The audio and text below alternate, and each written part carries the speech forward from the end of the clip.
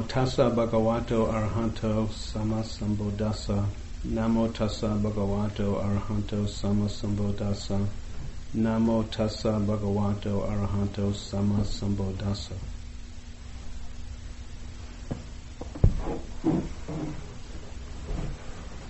Homage to the Enlightened One, the Buddha, Blessed One. And I want to welcome you all here tonight. It's Saturday night.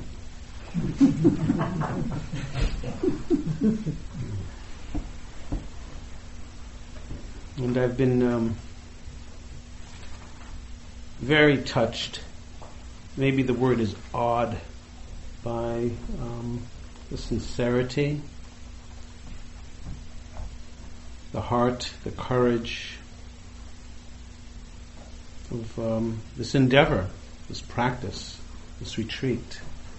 So I want to first just bow to you all to acknowledge your sincerity and heart. Taking the inward journey is not an easy affair.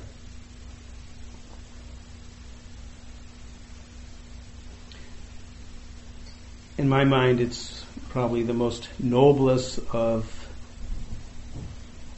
endeavors to embark upon and one of the most difficult. And at the same time, I also feel on a very practical level, what else is there to do when we wake up and realize that we are here just for a brief amount of time? Almost seems like there should be a headlines in the newspaper. Hey, don't you know we're going to die? What's going on here? Somehow that doesn't make the headlines. In the year 399, St. Augustine wrote, "The people travel to wonder at the height of the mountains, and wonder at the huge waves of the seas and the long courses of the rivers. People wonder at the vast compass of the ocean and the circular motion of the stars, and then they walk right past themselves without ever wondering." The year 399. Long time ago.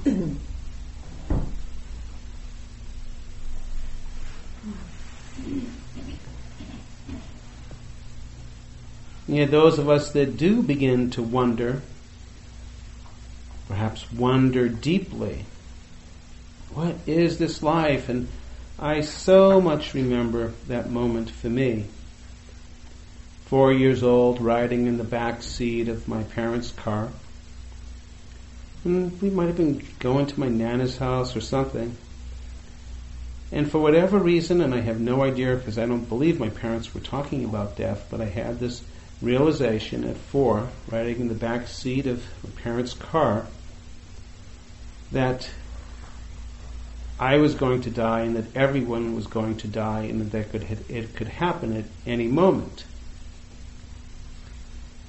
And I remember mentioning my realization to my mom and my dad, and they very lovingly said to me, "Don't worry, Bobby, it's not going to happen for a long, long, long time." And I felt with those words that I felt like the energy behind the words, even I can remember now, that it was out of love, it was out of care, but it wasn't true. And I knew that.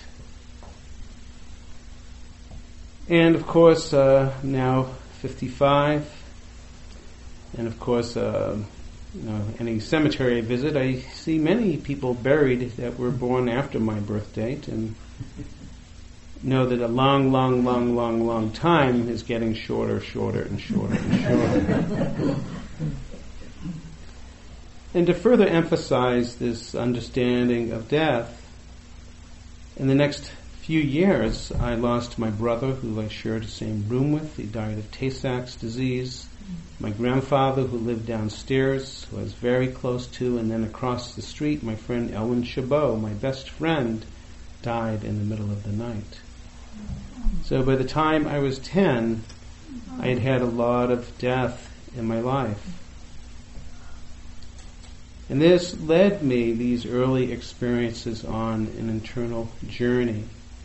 What is this life?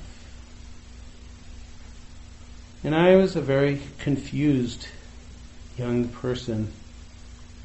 Lost school, teaching me reading and writing and arithmetic didn't make any sense to me whatsoever.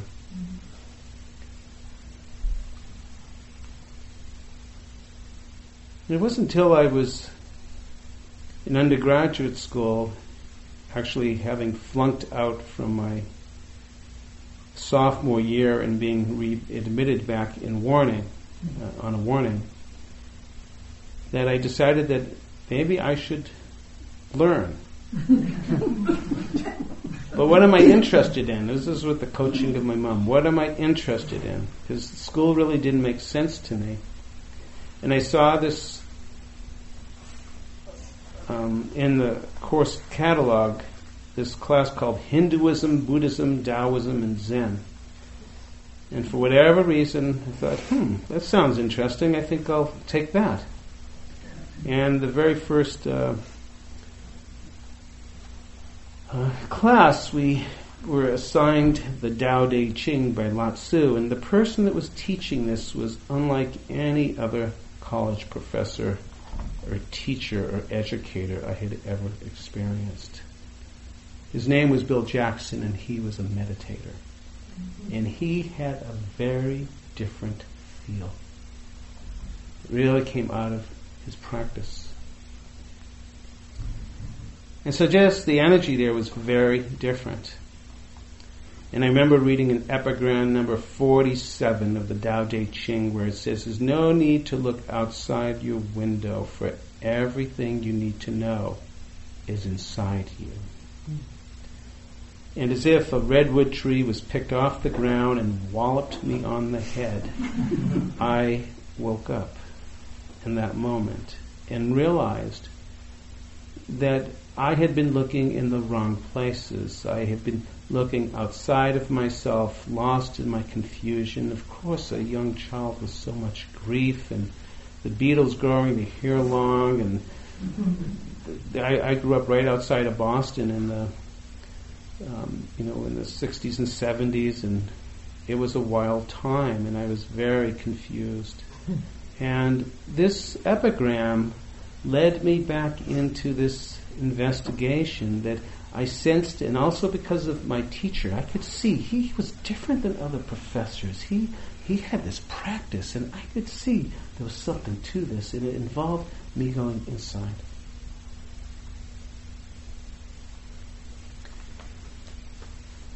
Saraha says that within my body are all the sacred places of the world, and the most profound pilgrimage I can ever make is within my own body.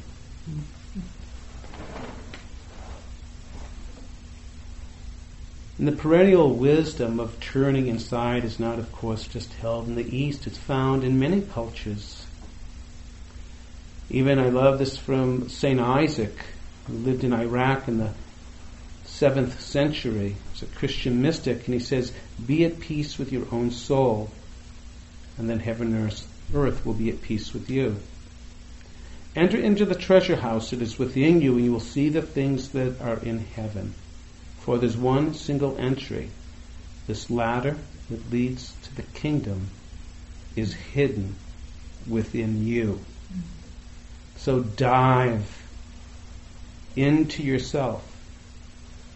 There you will discover the stairs by which to ascend. By diving deep into yourself, there you will discover the stairs by which to ascend.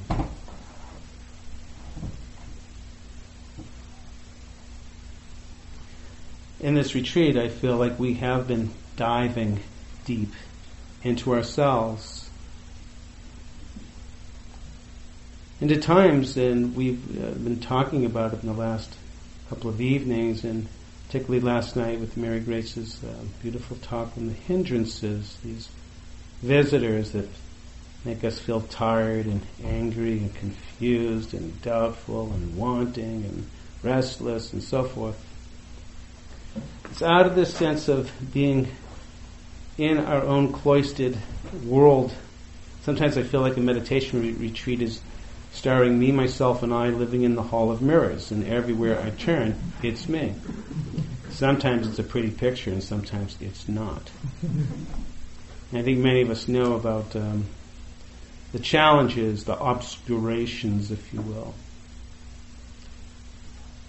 And so sometimes it takes this solitude and being by ourselves to really feel what's going on, to learn.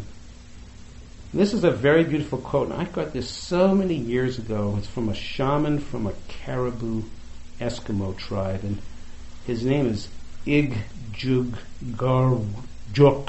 It could be a she, so pardon me. I don't know what this shaman's gender is. Igjuggarjuk. It's translated and it says that true wisdom lies far from humankind. And it's out of loneliness and suffering that it can be reached. Privation and suffering alone open the mind to all that is hidden to others. So in some ways we have been in privation, and not that we wish suffering upon us, but we see how that our minds can experience some suffering. And of course, there's opportunities that I trust all of us are beginning to experience of what is hidden inside.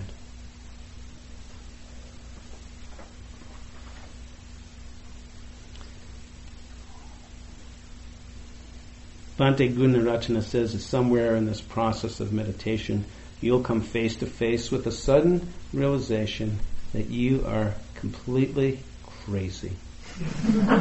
That your mind is a shrinking madhouse on wheels, barreling down the hill, utterly out of control and hopeless. But no problem. You're not any crazier than you were yesterday. It's always been this way. Perhaps you just haven't noticed.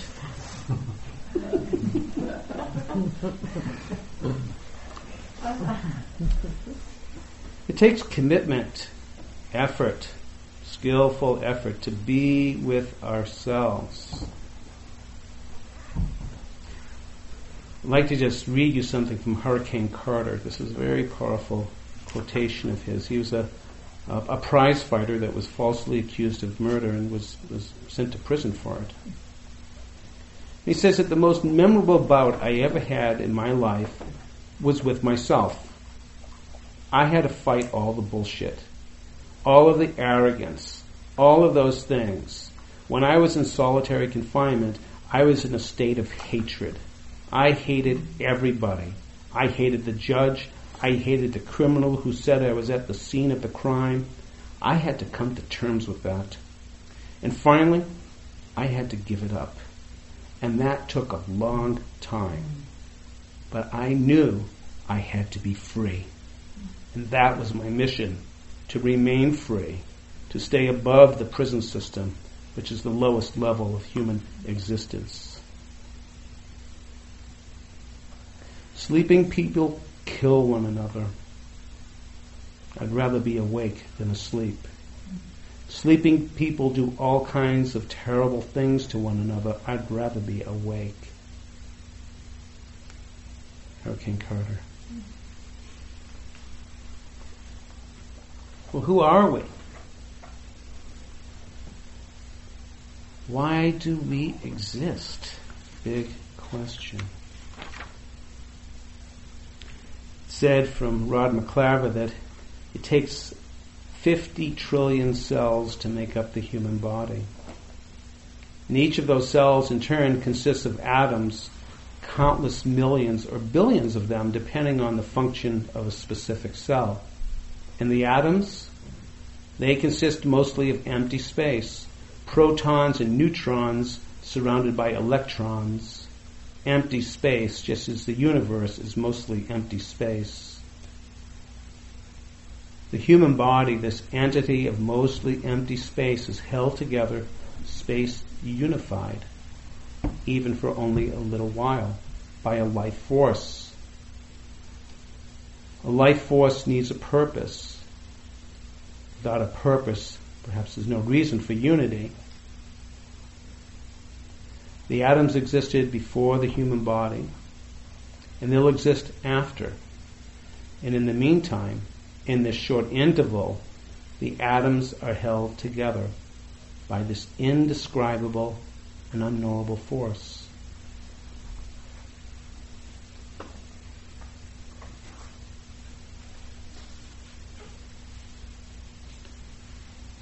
As we sit, the mystery at times unfolds. Who are we? And of course, we can base it upon our history, what we've accomplished, and our interactions with others through the years. But it's really quite mysterious when you think about it. How vast is this universe? Mary Grace has inspired me. She's been really into the universe of late, studying astronomy, and sent me a link where you can see the astronomy picture of the day, and you click it on, there's these amazing pictures of the universe. I was looking at one recently, it looked like an embryo, one particular area. Another was mandalas. I mean, it's like, it's a big universe. Who are we? Yet within this hall of mirrors, we see a lot of things about ourselves as we sit in the cooker of our practice. And part of our skillful effort in working with ourselves, because at times we encounter within ourselves some very challenging aspects. It's important for us to have a possibility of being open to seeing ourselves from another perspective. And I'd like to invite us as a part of practice to try that on. Now, no doubt, I think we're all pretty convinced that this room looks exactly the way it looks like from the chair that you're sitting in. But of course, if I asked a very radical notion of everyone to get up and go into another seat, we would have a very different view of this room. Part of our practice in mindfulness is this beginner's mind, this fresh mind, to be open to experience. I'd like to appeal to that possibility of seeing things differently.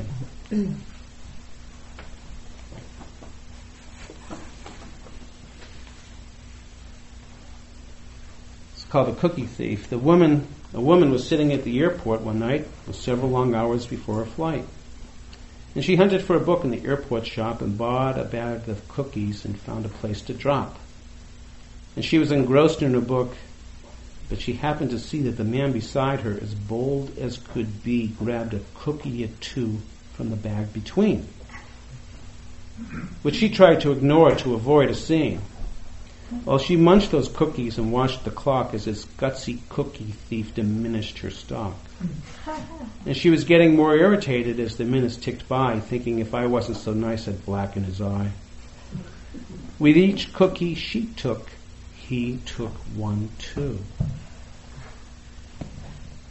And when there was only one left, she wondered what he'd do. And with a smile on his face and a nervous laugh, he took the last cookie and broke it in half. He offered her half as he ate the other. And she snatched it from him and thought, oh, brother, this guy has some nerve and he's also rude and he didn't even show any gratitude.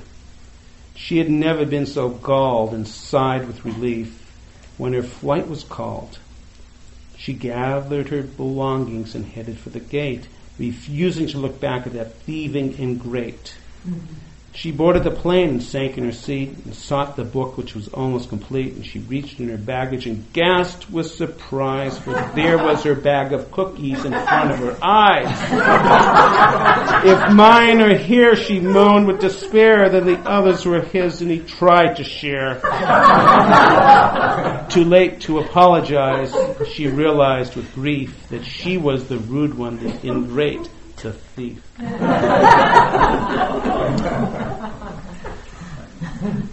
So our perceptions of things can get us stuck. Very convinced, my bag of cookies, he's stealing them. There's so many times in our practice where we can get very locked in our own self-perceptions that imprison us. My wife and I have this wonderful tradition on October 14th of every year on our anniversary where we switch sides of the bed for a full year. We've been doing this for 20 years. We don't have to flip the bed over and stuff. But we do this on purpose. It's kind of like a renewal of the relationship. It's a willingness to see things different, to be open to all possibilities. I once mentioned this in a MBSR class that I was teaching, and a woman that was married for 58 years said, I've never switched a side of my bed in 58 years. I'm going to go home tonight and tell my husband to move over. I was very curious next week. Would she really do it? So I asked her, and she said, I did it. And I said, wow, how was it? And she said, I didn't like it, so I told him the next night to move back. I appreciate, though, 58 years and being locked in some groove and the willingness to get out of the groove. And so I'd like to ask us, and it is funny and all, but being willing to look at how we've got into our groove that might be like a train track, that might be like the Grand Canyon, the mother of all habitual patterns. All water goes to the Grand Canyons. Of course, it digs a very beautiful scene. But there's a lot of propulsion to continue going in the status quo. And we could get into a whole karma talk here, but I'm not going to get into it too much. But we have strong patterns that are learned through our years of living, our reactivity, and there's a possibility that we can make a change when we become mindful, when we become aware. I trust some of us know that story about the autobiography in 5 short chapters. In chapter 1, you walk down the street, there's a deep hole in the sidewalk, you fall in. You're helpless. It takes a long time, but you finally get out. Chapter 2, you walk down the same street, there's a deep hole in the sidewalk, you fall in again, you know where you are, you know you did this to yourself, and you get out quickly. Chapter 3, you walk down that same street, there's a deep hole in the sidewalk, you fall in again, it's a habit, you know this is kind of what I do. And maybe we've been parked here for the last 3 days in chapter 3. No. Or not. Chapter 4, walking down the street, there's a deep hole in the sidewalk, seeing the space, if you will, the awareness, and walking around the hole. Chapter 5, walking down another street. The potentialities of when awareness comes that we can begin to recognize and do things differently.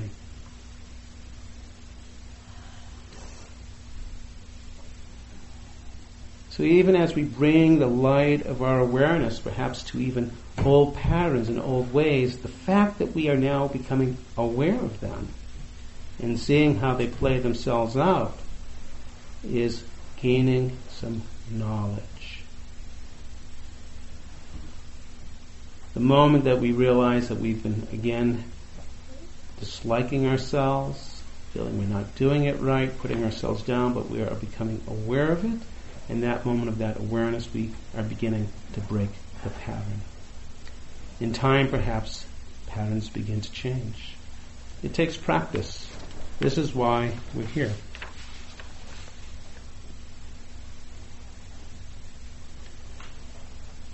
It takes practice to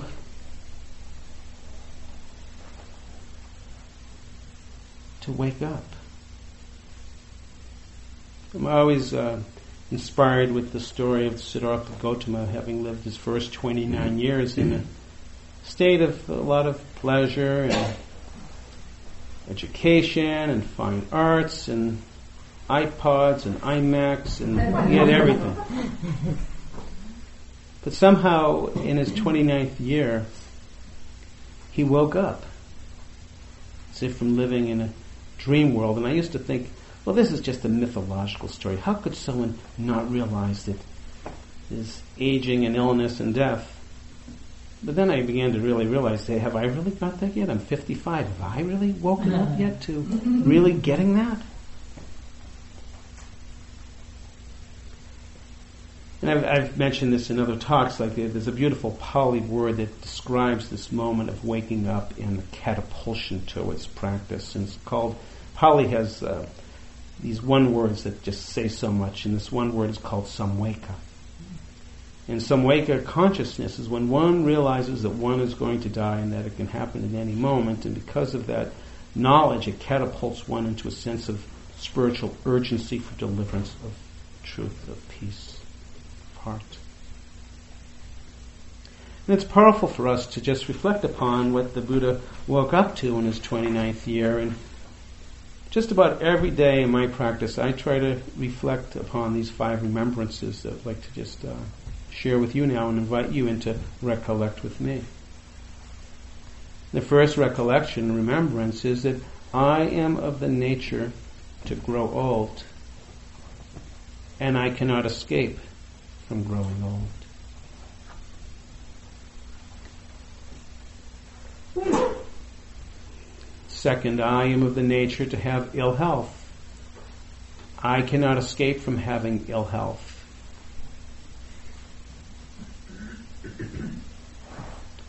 The third, I am of the nature to die. I cannot escape from death.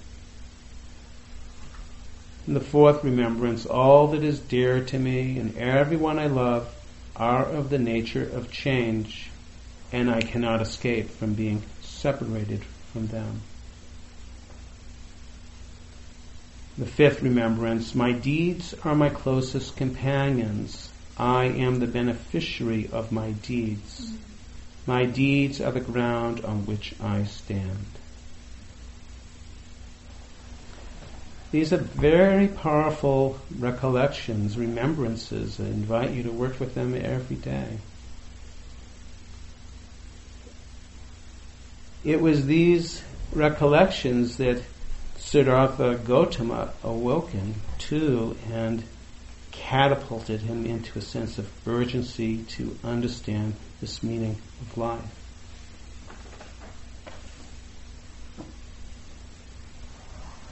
Jane Kenyon writes in her poem, Otherwise, that I got out of bed on 2 strong legs. It might have been otherwise. I ate cereal, sweet milk, and a ripe, flawless peach. It might have been otherwise. I took the dog uphill to the birchwood, and all morning I did the work that I love. And at noon I lied down with my mate. It might have been otherwise. We ate dinner together at a table with silver candlesticks. It might have been otherwise. I slept in a bed in a room with paintings on the walls, and I planned another day just like this day, but one day I know it will be otherwise.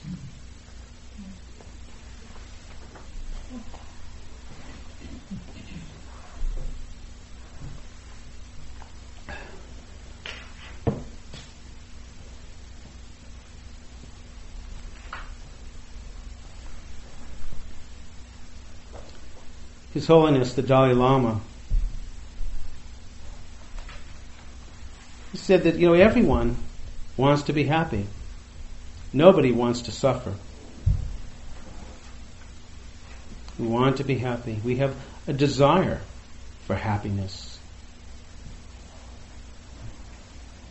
This desire for happiness is this driving force to exist and all the different manifestations that we do in the world. Tara Brach, meditation teacher and writer, wrote a beautiful book called Radical Acceptance. She says that the same universal force of attraction that gathers atoms into molecules and holds solar systems spinning in galaxies also joins the sperm with the eggs and brings people together into communities. Talking about that force from earlier, this unknowable force, this universal force of attraction that gathers atoms into molecules and holds solar systems spinning into galaxies and joins sperms with eggs and brings people together. As human beings, we desire happiness, and And the psychological folks, they'll talk about, we as human beings have basic needs. Biological needs and drives and spiritual yearnings. We have a need for security, food, sexuality, emotional connection, bonding, creativity, mental engagement, self-satisfaction, self-worth. In our lives, with our desires for happiness and living, to survive, we want to survive, we want to thrive, we want to be fulfilled, and these desires push us. What the Buddha discovered was that there was a catch. That no matter how gratifying all of these desires are, they don't last. This is a very powerful statement. There's a catch here. They don't last. In some ways, this is the meaning of the first noble truth. Buddha, of course, talks about birth is suffering, aging is suffering, illness is suffering, being separated from those that you're suffering. But this sense of this desire to become, to want, it's wonderful when we have it, but there's a catch. None of this lasts. And I don't say this to try to bum you out. It's just the way it is. It's just the way that it is. So we can say because of that, it had this sort of an inherent quality that we can't fully be satisfied. Like don't we just crave for just a period at the end of a sentence, like it's done, it's complete. But yet in our perennial wisdoms and other cross-cultural traditions, we find I love the Ecclesiastes in the Old Testament. To everything there is a season. Everything turns. A time to be born, a time to die. You know the old song, and of course from the Ecclesiastes. Everything there is a season.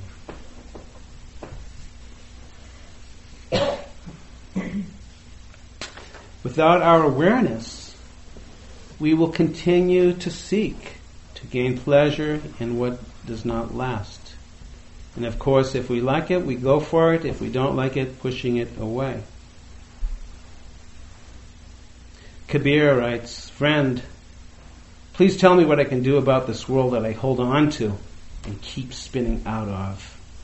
I gave up sewn clothes and I wore a robe. But one day I noticed the cloth was well woven. So I bought some burlap, but I still throw it elegantly over my left shoulder. I pulled back my sexual longings, and now I discover I'm really angry a lot. I gave up rage, and now I notice I'm greedy all day. I worked hard at dissolving the greed, and now I'm proud of myself. When the mind wants to break its link with the world, it holds on to something else." So what are we really longing for? I trust many of us, and myself, are longing for a place to be at home.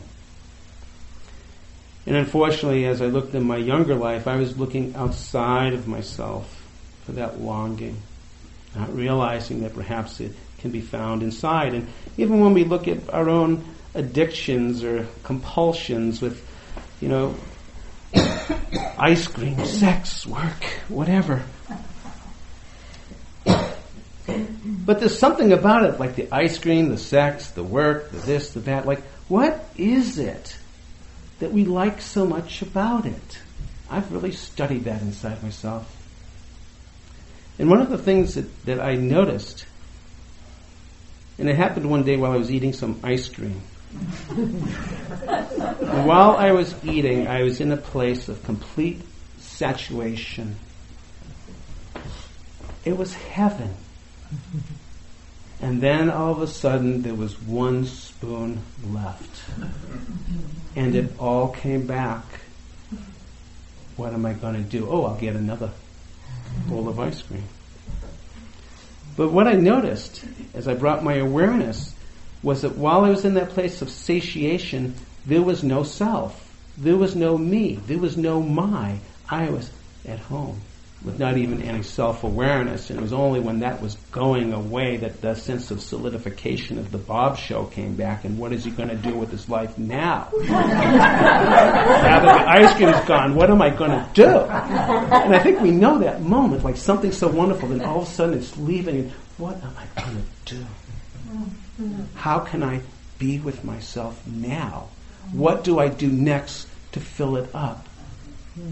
And hold on to it if I really like it, or push it away if I don't. Is there another way to live? What I love about the Buddha's teachings is not only talking about it, well, actually, I'll take a step back here. What the Buddha's teaching is talking about is not just dealing with the vicissitudes of life.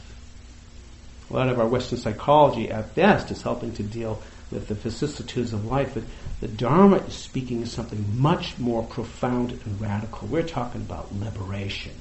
We're talking about the end of suffering, or maybe slightly less suffering. Yes! And that sounds good. That there's a possibility that we can experience deeper freedom.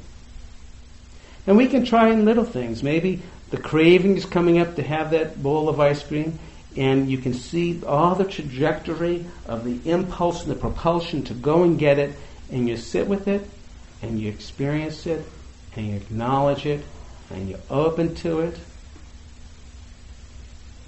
And the breath comes in and out, and it kind of falls away. And then there's a moment of just such expansion.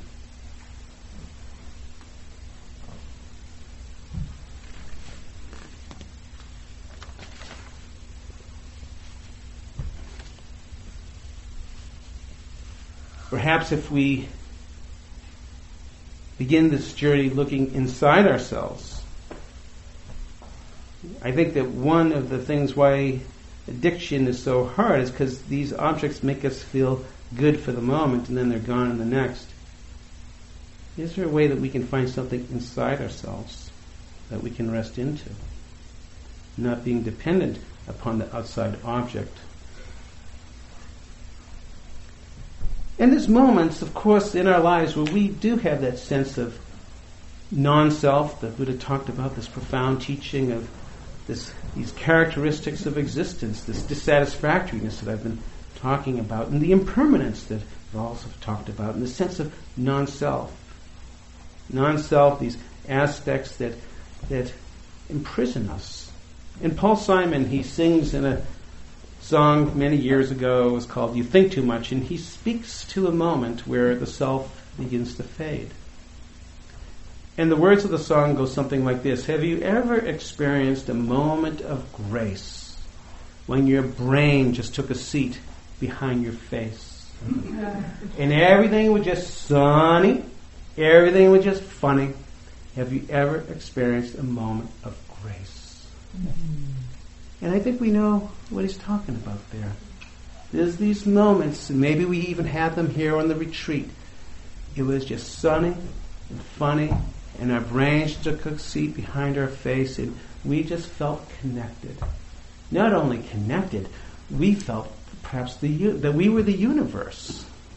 In that brief moment, there's a sense of connection. And then, of course, we all know about when it's not, and we're separate, and we're disconnected, and we're alienated, and we're separated, and it's really hard. We know about that. I just love that reading that Mary Grace gave last night of Ajahn Chah with the still forest pool. And in some ways, with our efforts here, we're learning to sit in that forest pool. And yes, many strange creatures will come and go. In time, though, we will know the nature of all things. This is the peace of the Buddha, as we learn to sit with ourselves.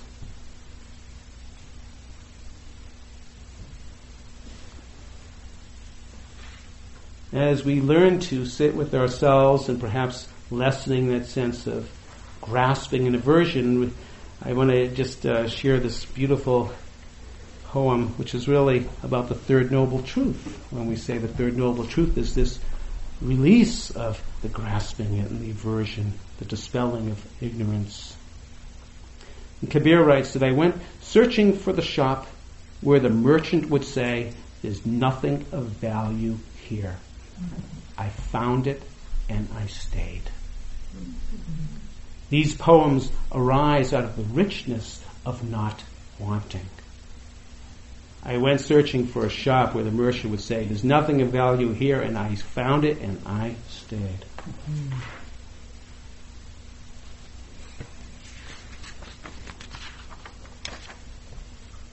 Our friend Sumedo Samato, he writes that he took on this practice for a couple of years because the practice of letting go is very effective for minds obsessed with compulsive thinking. You simplify your meditation practice to just 2 words: let go. And rather than trying to develop this practice and then develop that, just let go, let go, let go. I did nothing but this for 2 years. Every time I tried to understand or figure things out, I'd just say, let go, let go, let go, until the desire would fade out. So I'm making it very simple for you now, to save you from getting caught in incredible amounts of suffering. Let go. Not so easy to do. But what a practice. I love this. He took that on for a couple of years. Let go, let go, let go. What a practice. It's not easy to let go, and I want to acknowledge that. At best, perhaps we use the wisdom of the Beatles, learning to let be. Letting be, another marvelous practice. But what would it be like to let be? Learning to sit like the Buddha.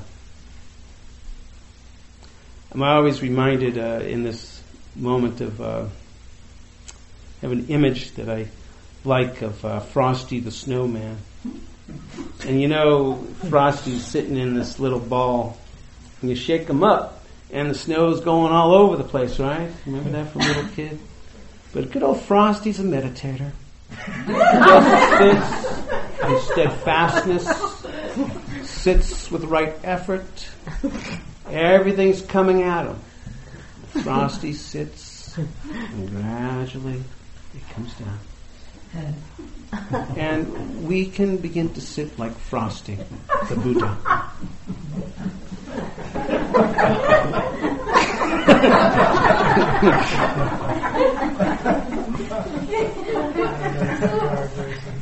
There's this image of the Buddha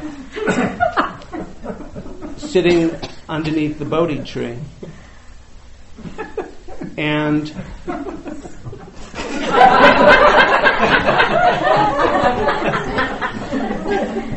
I'm trying to be serious here.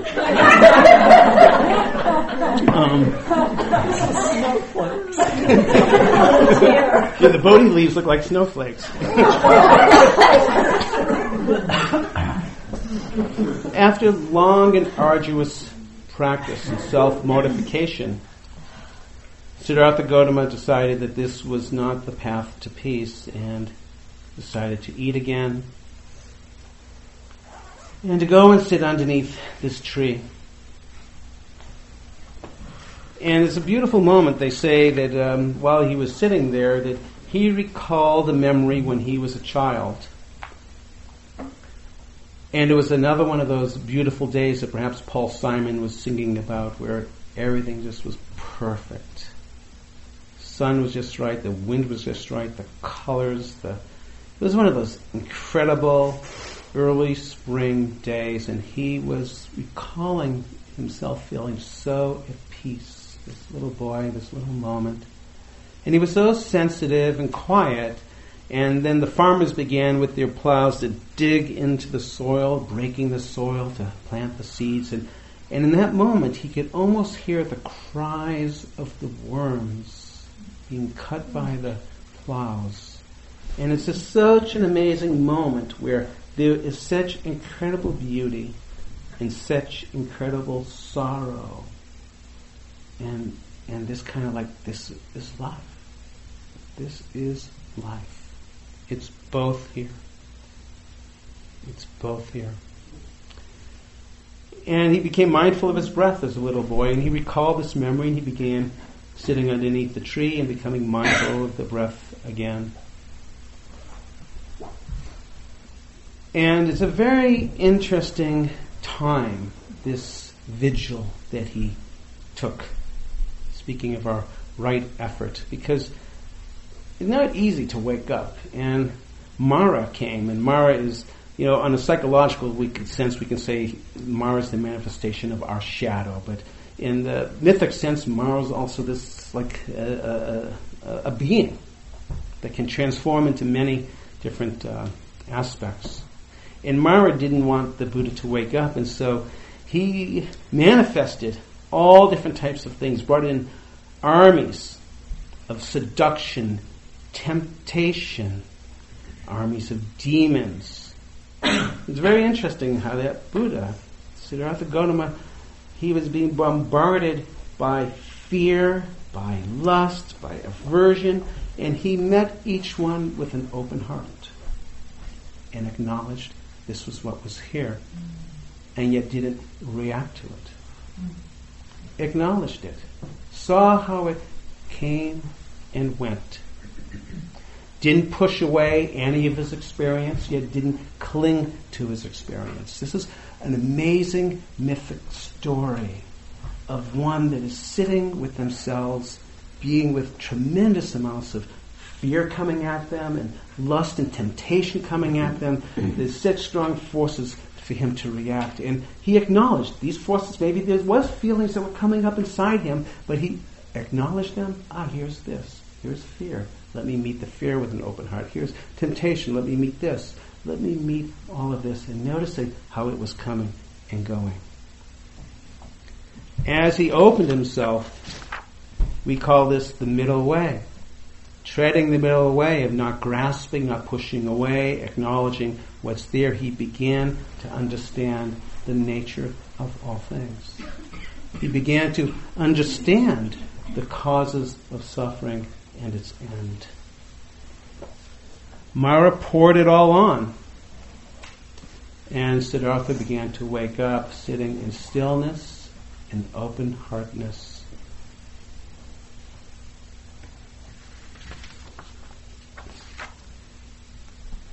The Buddha roared as the morning came, and the earth shook as a witness to his awakening. And Mara was defeated. And the Buddha says that through many a birth I wandered in samsara, the world of birth and death, seeking but not finding the builder of this house.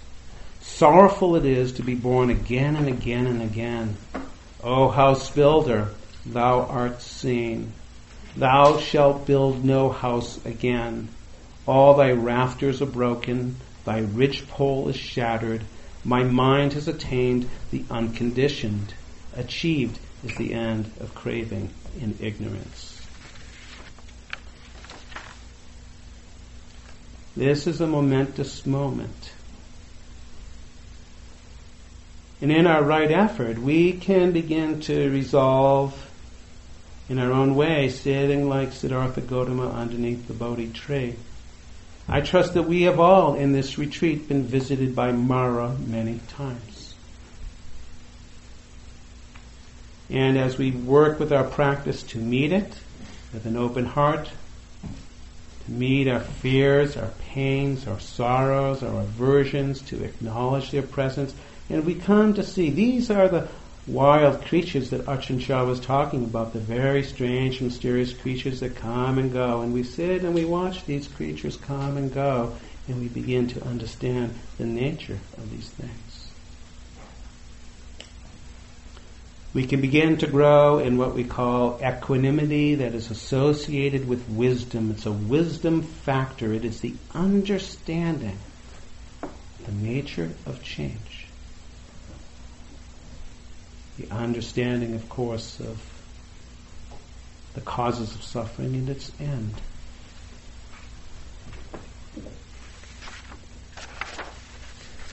It's said in the text that even after the Buddha's enlightenment, Mara kept on visiting the Buddha from time to time, and Ananda, his attendant, would say, "Oh no, the evil one has come again." But the Buddha, what he'd say is that he'd say, "I see you, Mara." And then he'd invite him in. Maybe make a cup of tea for him. And then he'd go. We can all practice, "I see you, Mara. I see you, Mara." The importance of naming and acknowledging what's present dispels the fear, the ignorance. Just like a candle, even a single candle in a dark room will illuminate and bring light into the darkness. May we never underestimate the power of our own awareness and heart and love.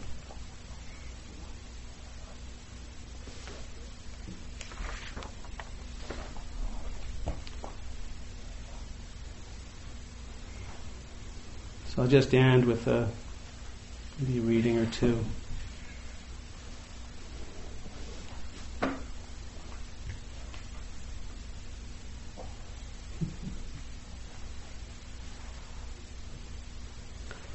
It's from William Stafford. He wrote a couple of days before he died of cancer.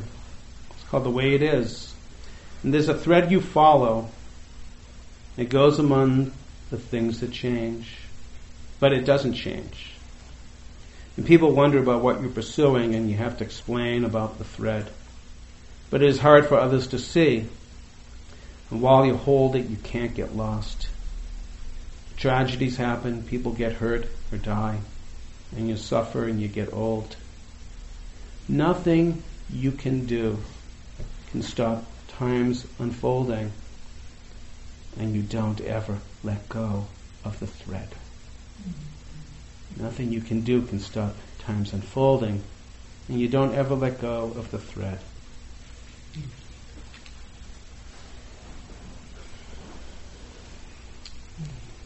So, I'm going to leave you with one more poem, and we'll just go into silence. A perfect poem, "Keeping Quiet" by Pablo Neruda. It speaks about what would the world be like if we could all just be quiet for 12 moments. We've been keeping a lot of moments in quiet together.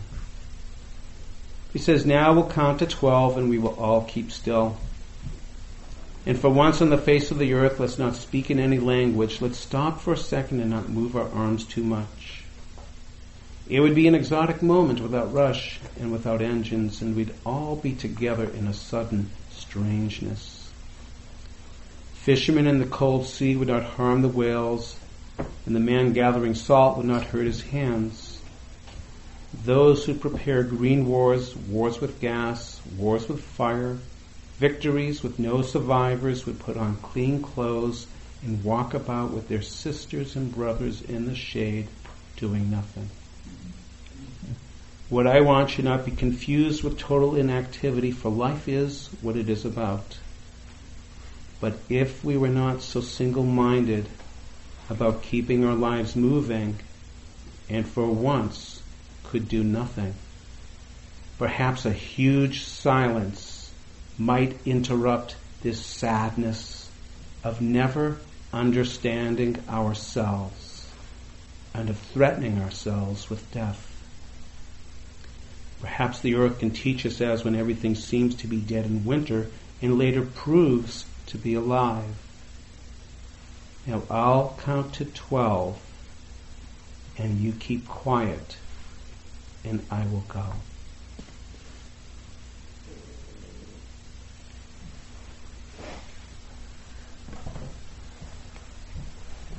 So let us just sit for a minute. Just as you are, easy.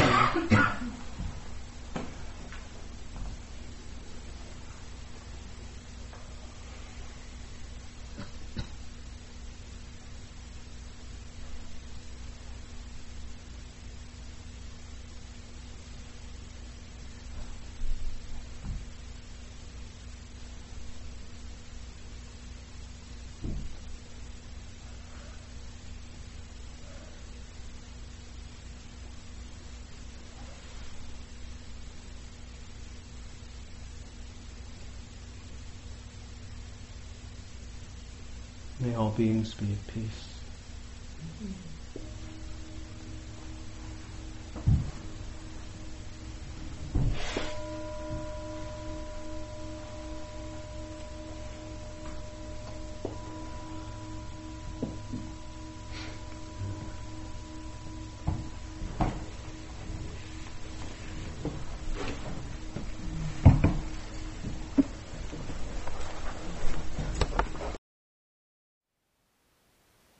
Thank you for listening. To learn how you can support the teachers and Dharma Seed, please visit dharmaseed.org/donate.